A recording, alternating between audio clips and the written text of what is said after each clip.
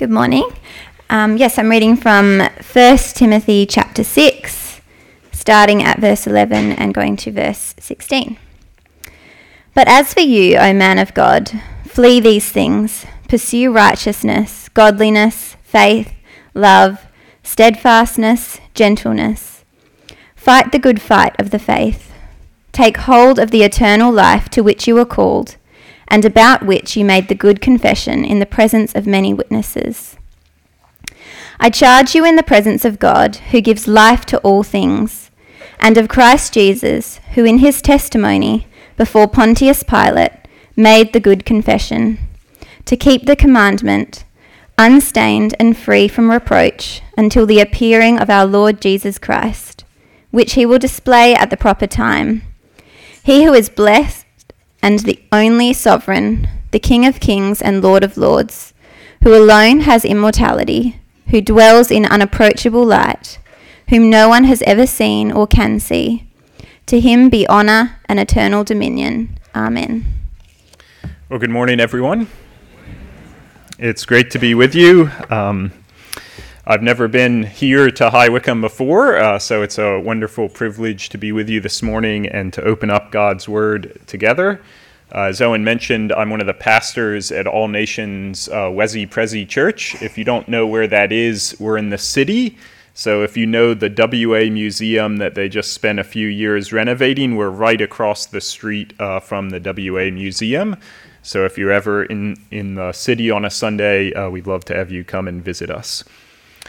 Please do keep your Bibles open to 1 Timothy chapter 6, as we'll be hearing from this passage together. But first, let's pray and ask for God's blessing on our time. Heavenly Father, you tell us that your word is living and active, sharper than a double-edged sword, penetrating even to the division of joints and marrow, exposing the thoughts and the intentions of our hearts. So, gracious Father, we simply pray that we might find it so among us this morning by the power of your Spirit, for the honor of your name. So we ask it through Jesus Christ, your Son. Amen. Well, I'm not a big fan of horse racing. I don't know if any of you really like horse racing. I'm not a big fan, but every once in a while I do watch a big race. Every once in a while I'll watch one of those big races like the Melbourne Cup. And what's really interesting to me is to see the riders' goggles after a big race. Have you ever seen the riders' goggles after a big horse race? Usually they're completely covered with mud, because the horses race around and around the track and they kick up all kinds of dirt and grass and mud, and by the end of the race the goggles are just covered. I don't even know how they can see out of them. Or if you don't really like horse racing, maybe you can just think about normal eyeglasses. I have a confession to make. I'm really bad at cleaning my glasses. So every once in a while, my wife will pick up my glasses and she'll look at them and she'll say, "Tim, can you even see out of these anymore? That they have so many spots and stains on them. How can you even see out of them?" Well, one of my friends once said that the Christian life is a little bit like a horse race. The Christian life is a little bit like wearing spiritual glasses. Because we go through our Christian life Monday to Saturday and we get covered with all kinds of dirt and mud and muck from this world. We go through our Christian life and our spiritual glasses get all kinds of spots and stains all over them. We go through our life and the mud of suffering, the mud of sin, the mud of temptation, the mud of health challenges and relationship breakdowns gets flung into our eyes. And sometimes we can barely see. So what we really need is someone to just come along and wipe a little bit of the mud from our eyes. What we really need is for someone to pick up our spiritual glasses and wipe off a few of the spots and the stains so that we can see clearly to keep going in the Christian life. And friends, that's what Paul does in 1 Timothy chapter 6 today. As Paul draws this letter to Timothy to a close, Paul picks up our spiritual glasses and he wipes some of the dirt away so that you and I can keep going in the spiritual fight. In fact, the message of our passage, the message that will wipe a little mud from our eyes this morning is simply this: Christians, flee and fight in the presence of God, who alone deserves our praise. Christians, flee and fight in the presence of God, who alone deserves our praise. Let's hear that message in 3 main points today. First, a reminder of our Christian calling. As Christians, as believers in Jesus Christ, we are called to flee and to fight. To flee and to fight, verses 11 and 12. If you have your Bibles open, look back at verse 11. Paul says to Timothy, "But as for you, O man of God, flee these things." And these things in verse 11 are the things that Paul has just talked about immediately before this. If you have your Bibles open, you can just glance at verses 2 to 10. Because in verses 2 to 10, Paul is especially warning Timothy about the sickness of false teaching. Paul is warning Timothy about the sin of greed. In verse 10, Paul tells Timothy to beware of the evil love of money. So here in verse 11, when Paul says, flee these things, he's telling Timothy, flee from false teaching, flee from greed, flee from anything that would distract you in your Christian life. Paul's command in verse 11, it might make us think about Joseph in Potiphar's house. Do any of you remember the story of Joseph in Potiphar's house? In case you've forgotten, Joseph was serving faithfully in Potiphar's house. And then one day, Potiphar's wife tried to seduce Joseph. She tried to get Joseph to jump into bed with her. And if you know the story, do you remember what Joseph did?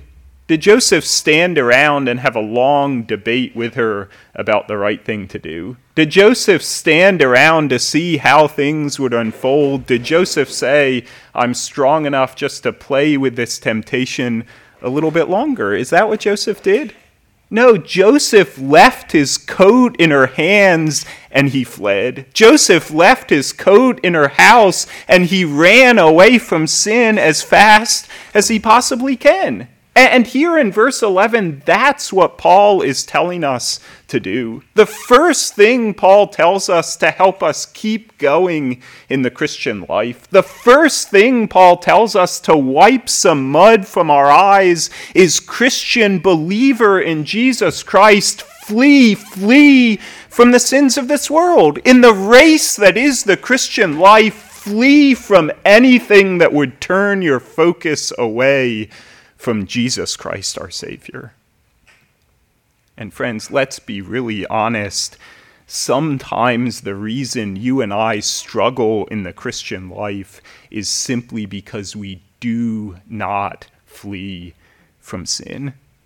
Instead of running away from sexual immorality, we willingly watch movies that have all kinds of suggestive images in them. Instead of running away from greed, we spend hours and hours and hours doing online shopping. Instead of running away from bitterness and envy and resentment, we willingly rehearse the ways that other people have wronged us. We replay the tape of those insulting things they said over and over and over again in our minds. Instead of running away from sin, we play with it. Instead of fleeing from sin as fast as we possibly can, we try to dance right on the cliff's edge without falling off. But here in verse 11, Paul wipes some dirt from our eyes. Here in verse 11, Paul says, don't play with sin, flee from it.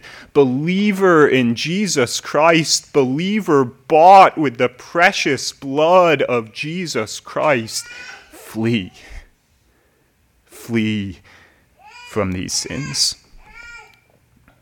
John Bunyan gives us a memorable picture of this in his famous book, Pilgrim's Progress. Have any of you read Pilgrim's Progress or seen the animated movie or maybe one of those children's books? In case you've forgotten, the main character is a man named Christian. And early in the story, Christian is just starting out on his Christian life.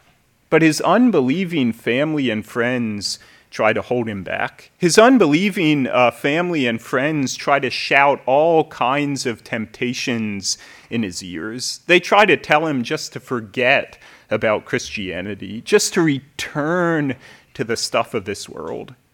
And if you've read the book, do you remember what Christian does? Christian puts his hands in his ears and he runs. He puts his hands in his ears so that he cannot hear the temptations of this world, and he runs, he flees from the city of destruction as fast as he possibly can. And friends, sometimes that's what you and I need to do, because the world around us is shouting all kinds of temptations in our ears. The world around us is constantly telling us just to give up on the Christian life. The world is splattering the mud of greed, the mud of lust, the mud of pride, the mud of self-righteousness in our eyes. And sometimes, like Joseph, sometimes like Christian, what we really need to do is put our hands in our ears and flee. We need to flee from these things, and we need to flee into the arms of Jesus Christ, our Savior. The first thing Paul tells us to wipe the mud from our eyes is he tells us to flee. But then he tells us to fight. To fight. It's often been said humans have a fight or flight instinct. When we're faced with danger, most of us either flee or we fight. When we come to a dangerous situation, we either turn around and we run away, or we stand our ground and we fight. And in the first half of verse 11, Paul says we need to flee. We need to flee from our sins. But then in the second half of verse 11 and into verse 12, Paul says we also need to fight. Look at your Bibles again. Verse 11, but as for you, O man of God, flee these things. That's the flight. But then here's the fight. Keep reading. And pursue righteousness, godliness, faith, love, steadfastness, gentleness.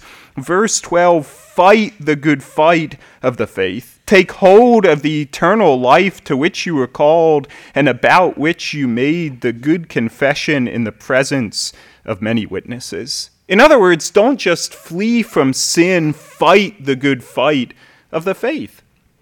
But what does that actually mean? What does it actually mean to fight the good fight?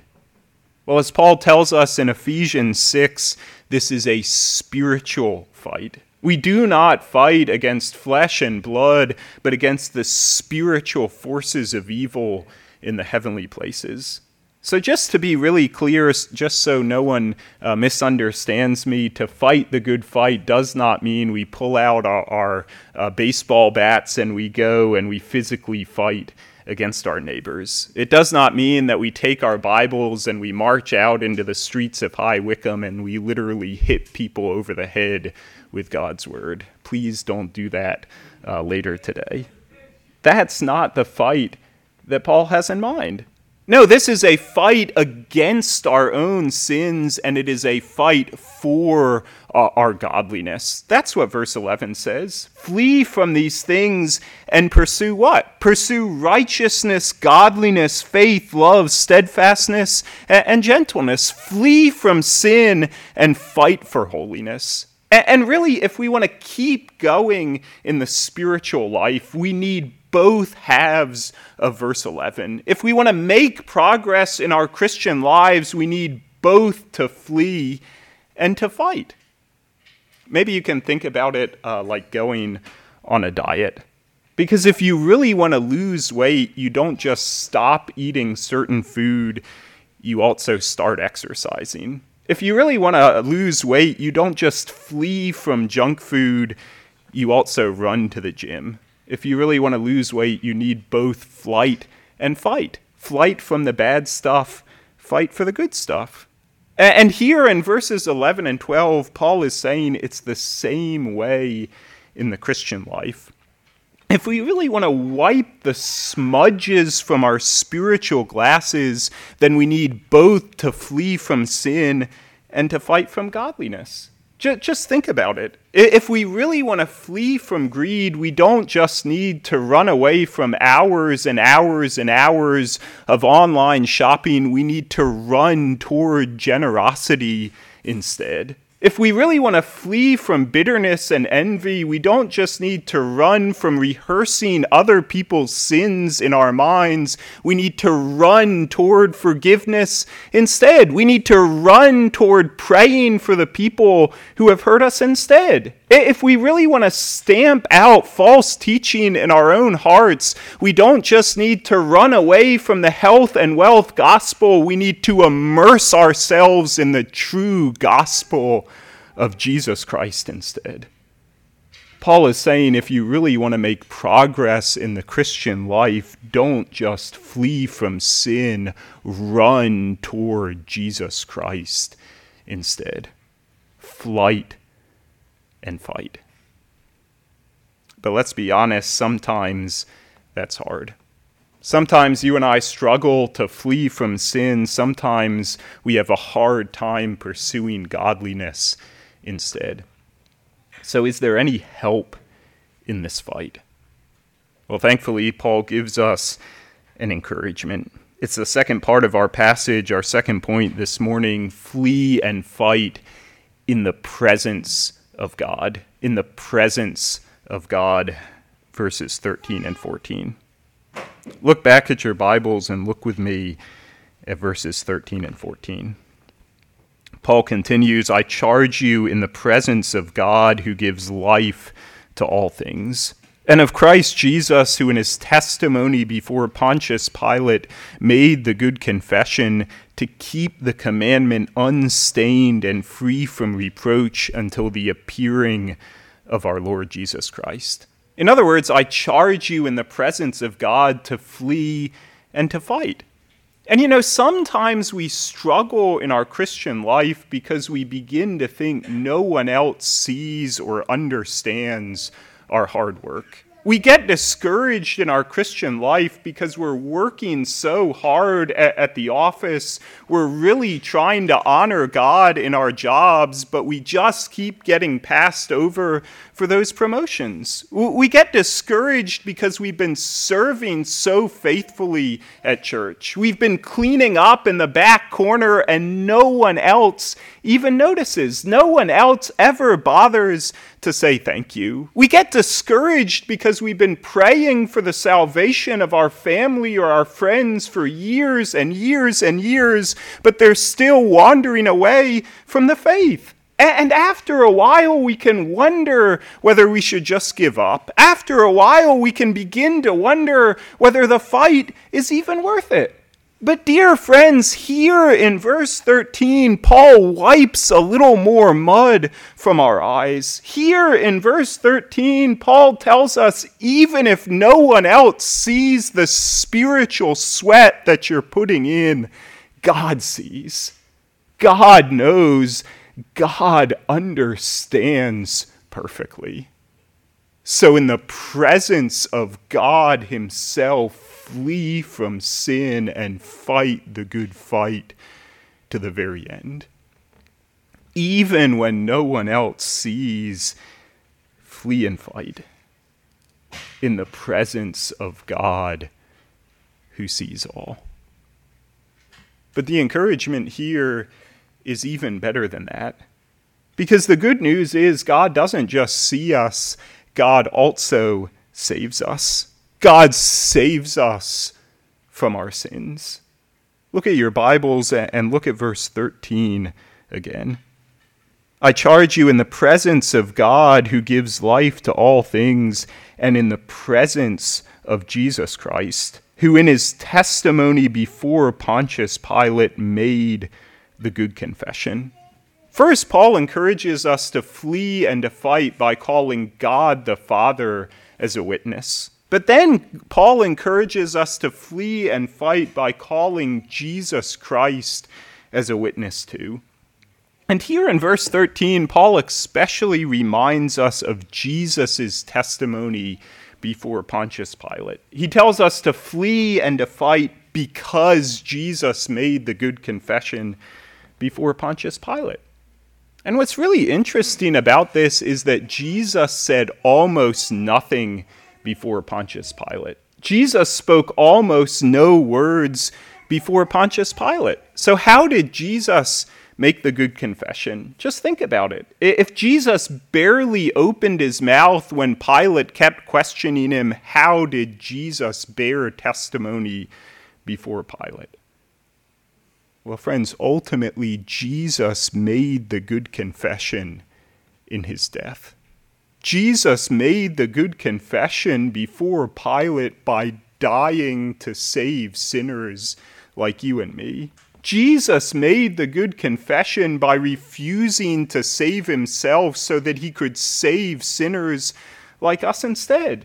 You see, we do not flee and fight in order to earn our salvation. We do not have to try just a little bit harder to make God love us. We do not have to do just a little bit better before God will save us. No, verse 13 is reminding us that God already loves us. God already gave us life. And Christians, God already loved us so much that he sent Jesus Christ, his only Son, to save us from our sins. Jesus Christ loved us so much that he made the good confession before Pontius Pilate by suffering and dying in our place.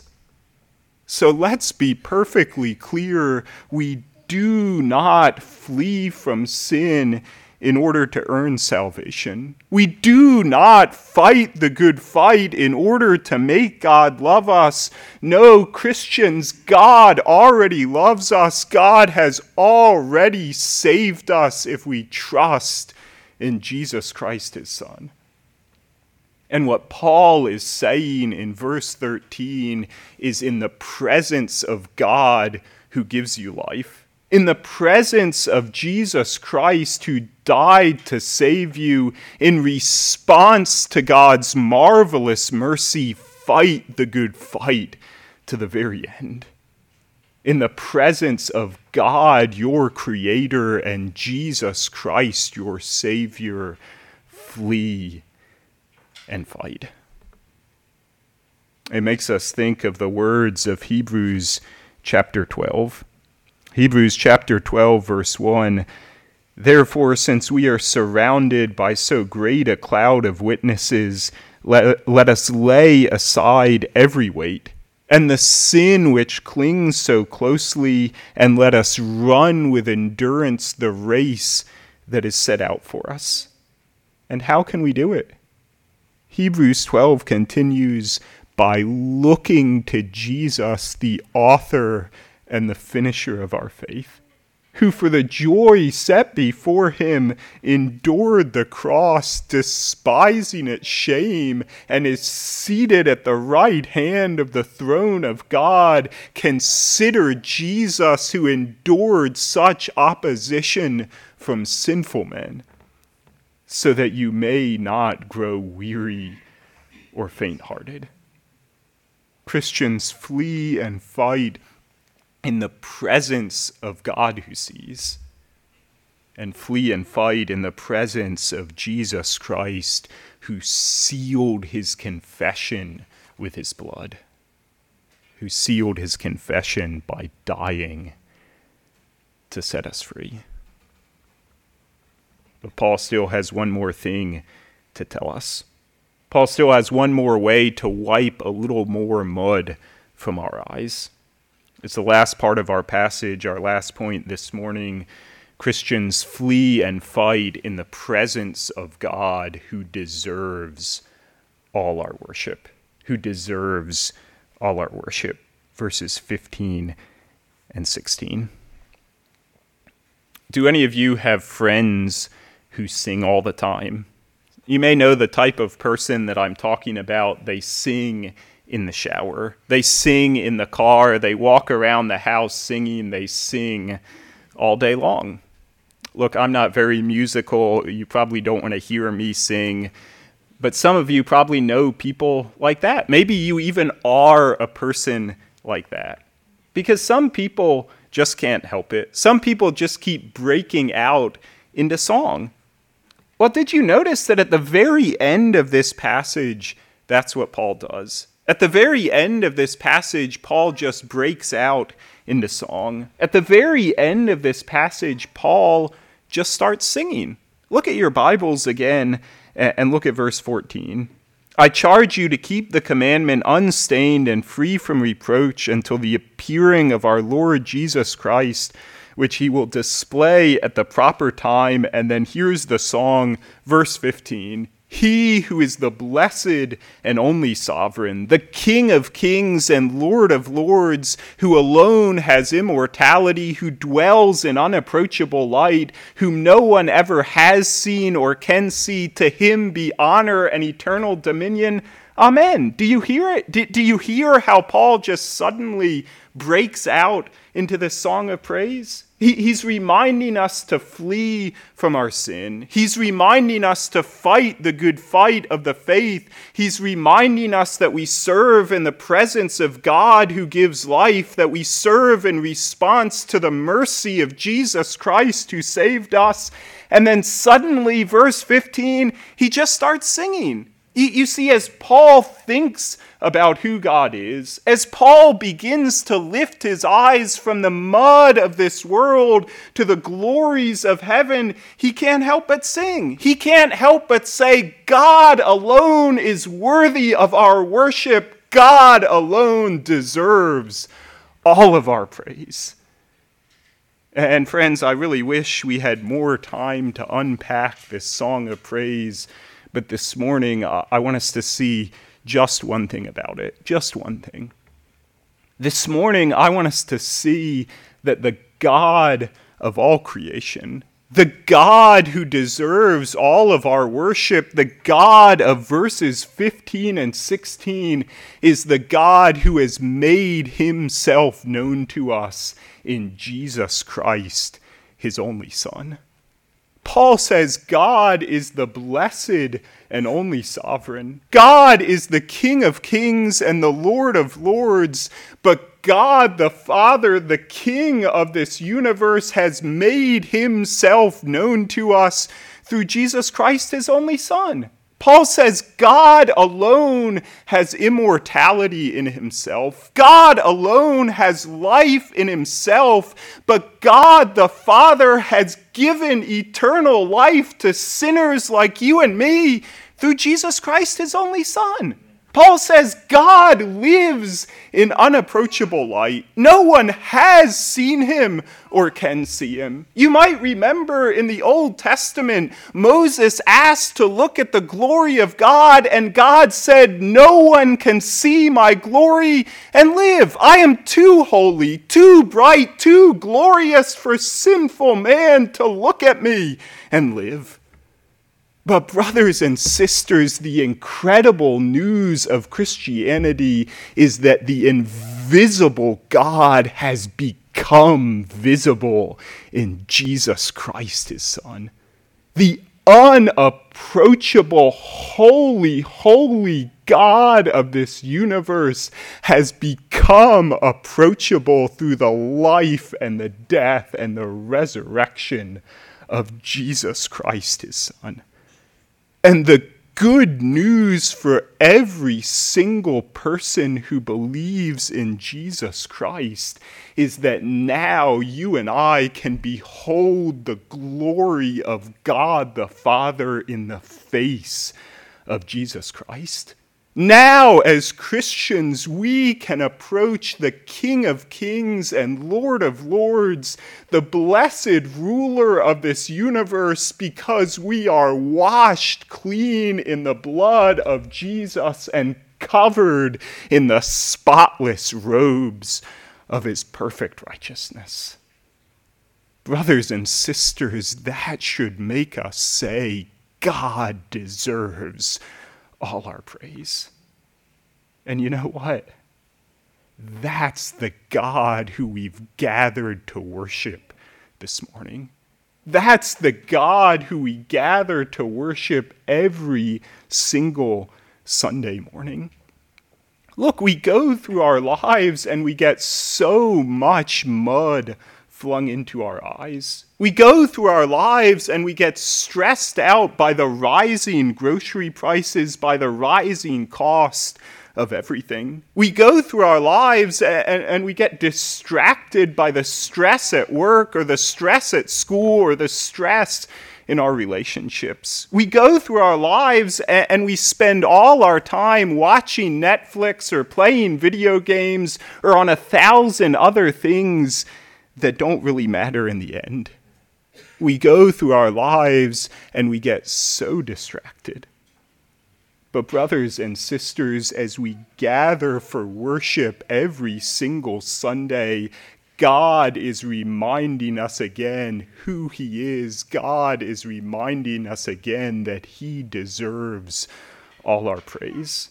As one of my friends put it, as we gather for worship every single Sunday, God wipes a little mud from our eyes, and God gives us new strength, new energy to go out from here in the week to come, to flee from sin and to fight the good fight with new strength.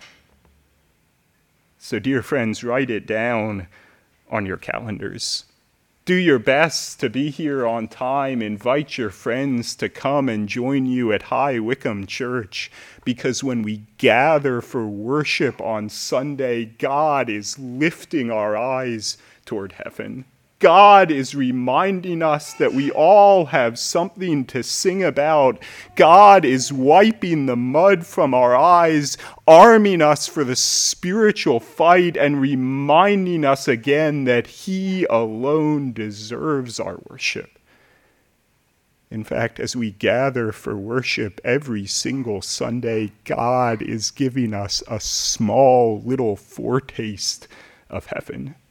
God is giving us a small little foretaste of the day when the fight with sin will be completely over.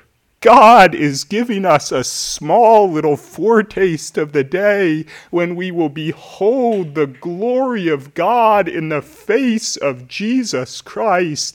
God is giving us a small little foretaste of the day when we will gather with people from all nations to fall on our faces and to cry out together to the King of Kings, to the blessed and only sovereign, to the Lord of Lords, who dwells in unapproachable light, who we can now see in Jesus Christ, be honor and glory and praise and power forever and ever and ever, world without end. Amen. That's what we're looking forward to. And that's the little taste God gives us every Sunday. Let's pray together. Oh, Heavenly Father, how can we thank you enough for your incredible mercy and grace in our lives? How can we thank you enough for Jesus Christ who died to save us?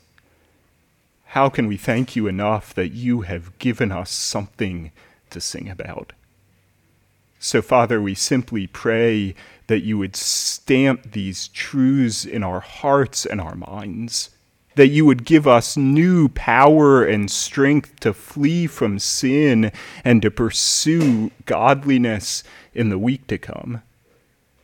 And we pray that we might share the news with all around us, that you are worthy of all of our worship, now and forevermore. In Jesus' name, amen.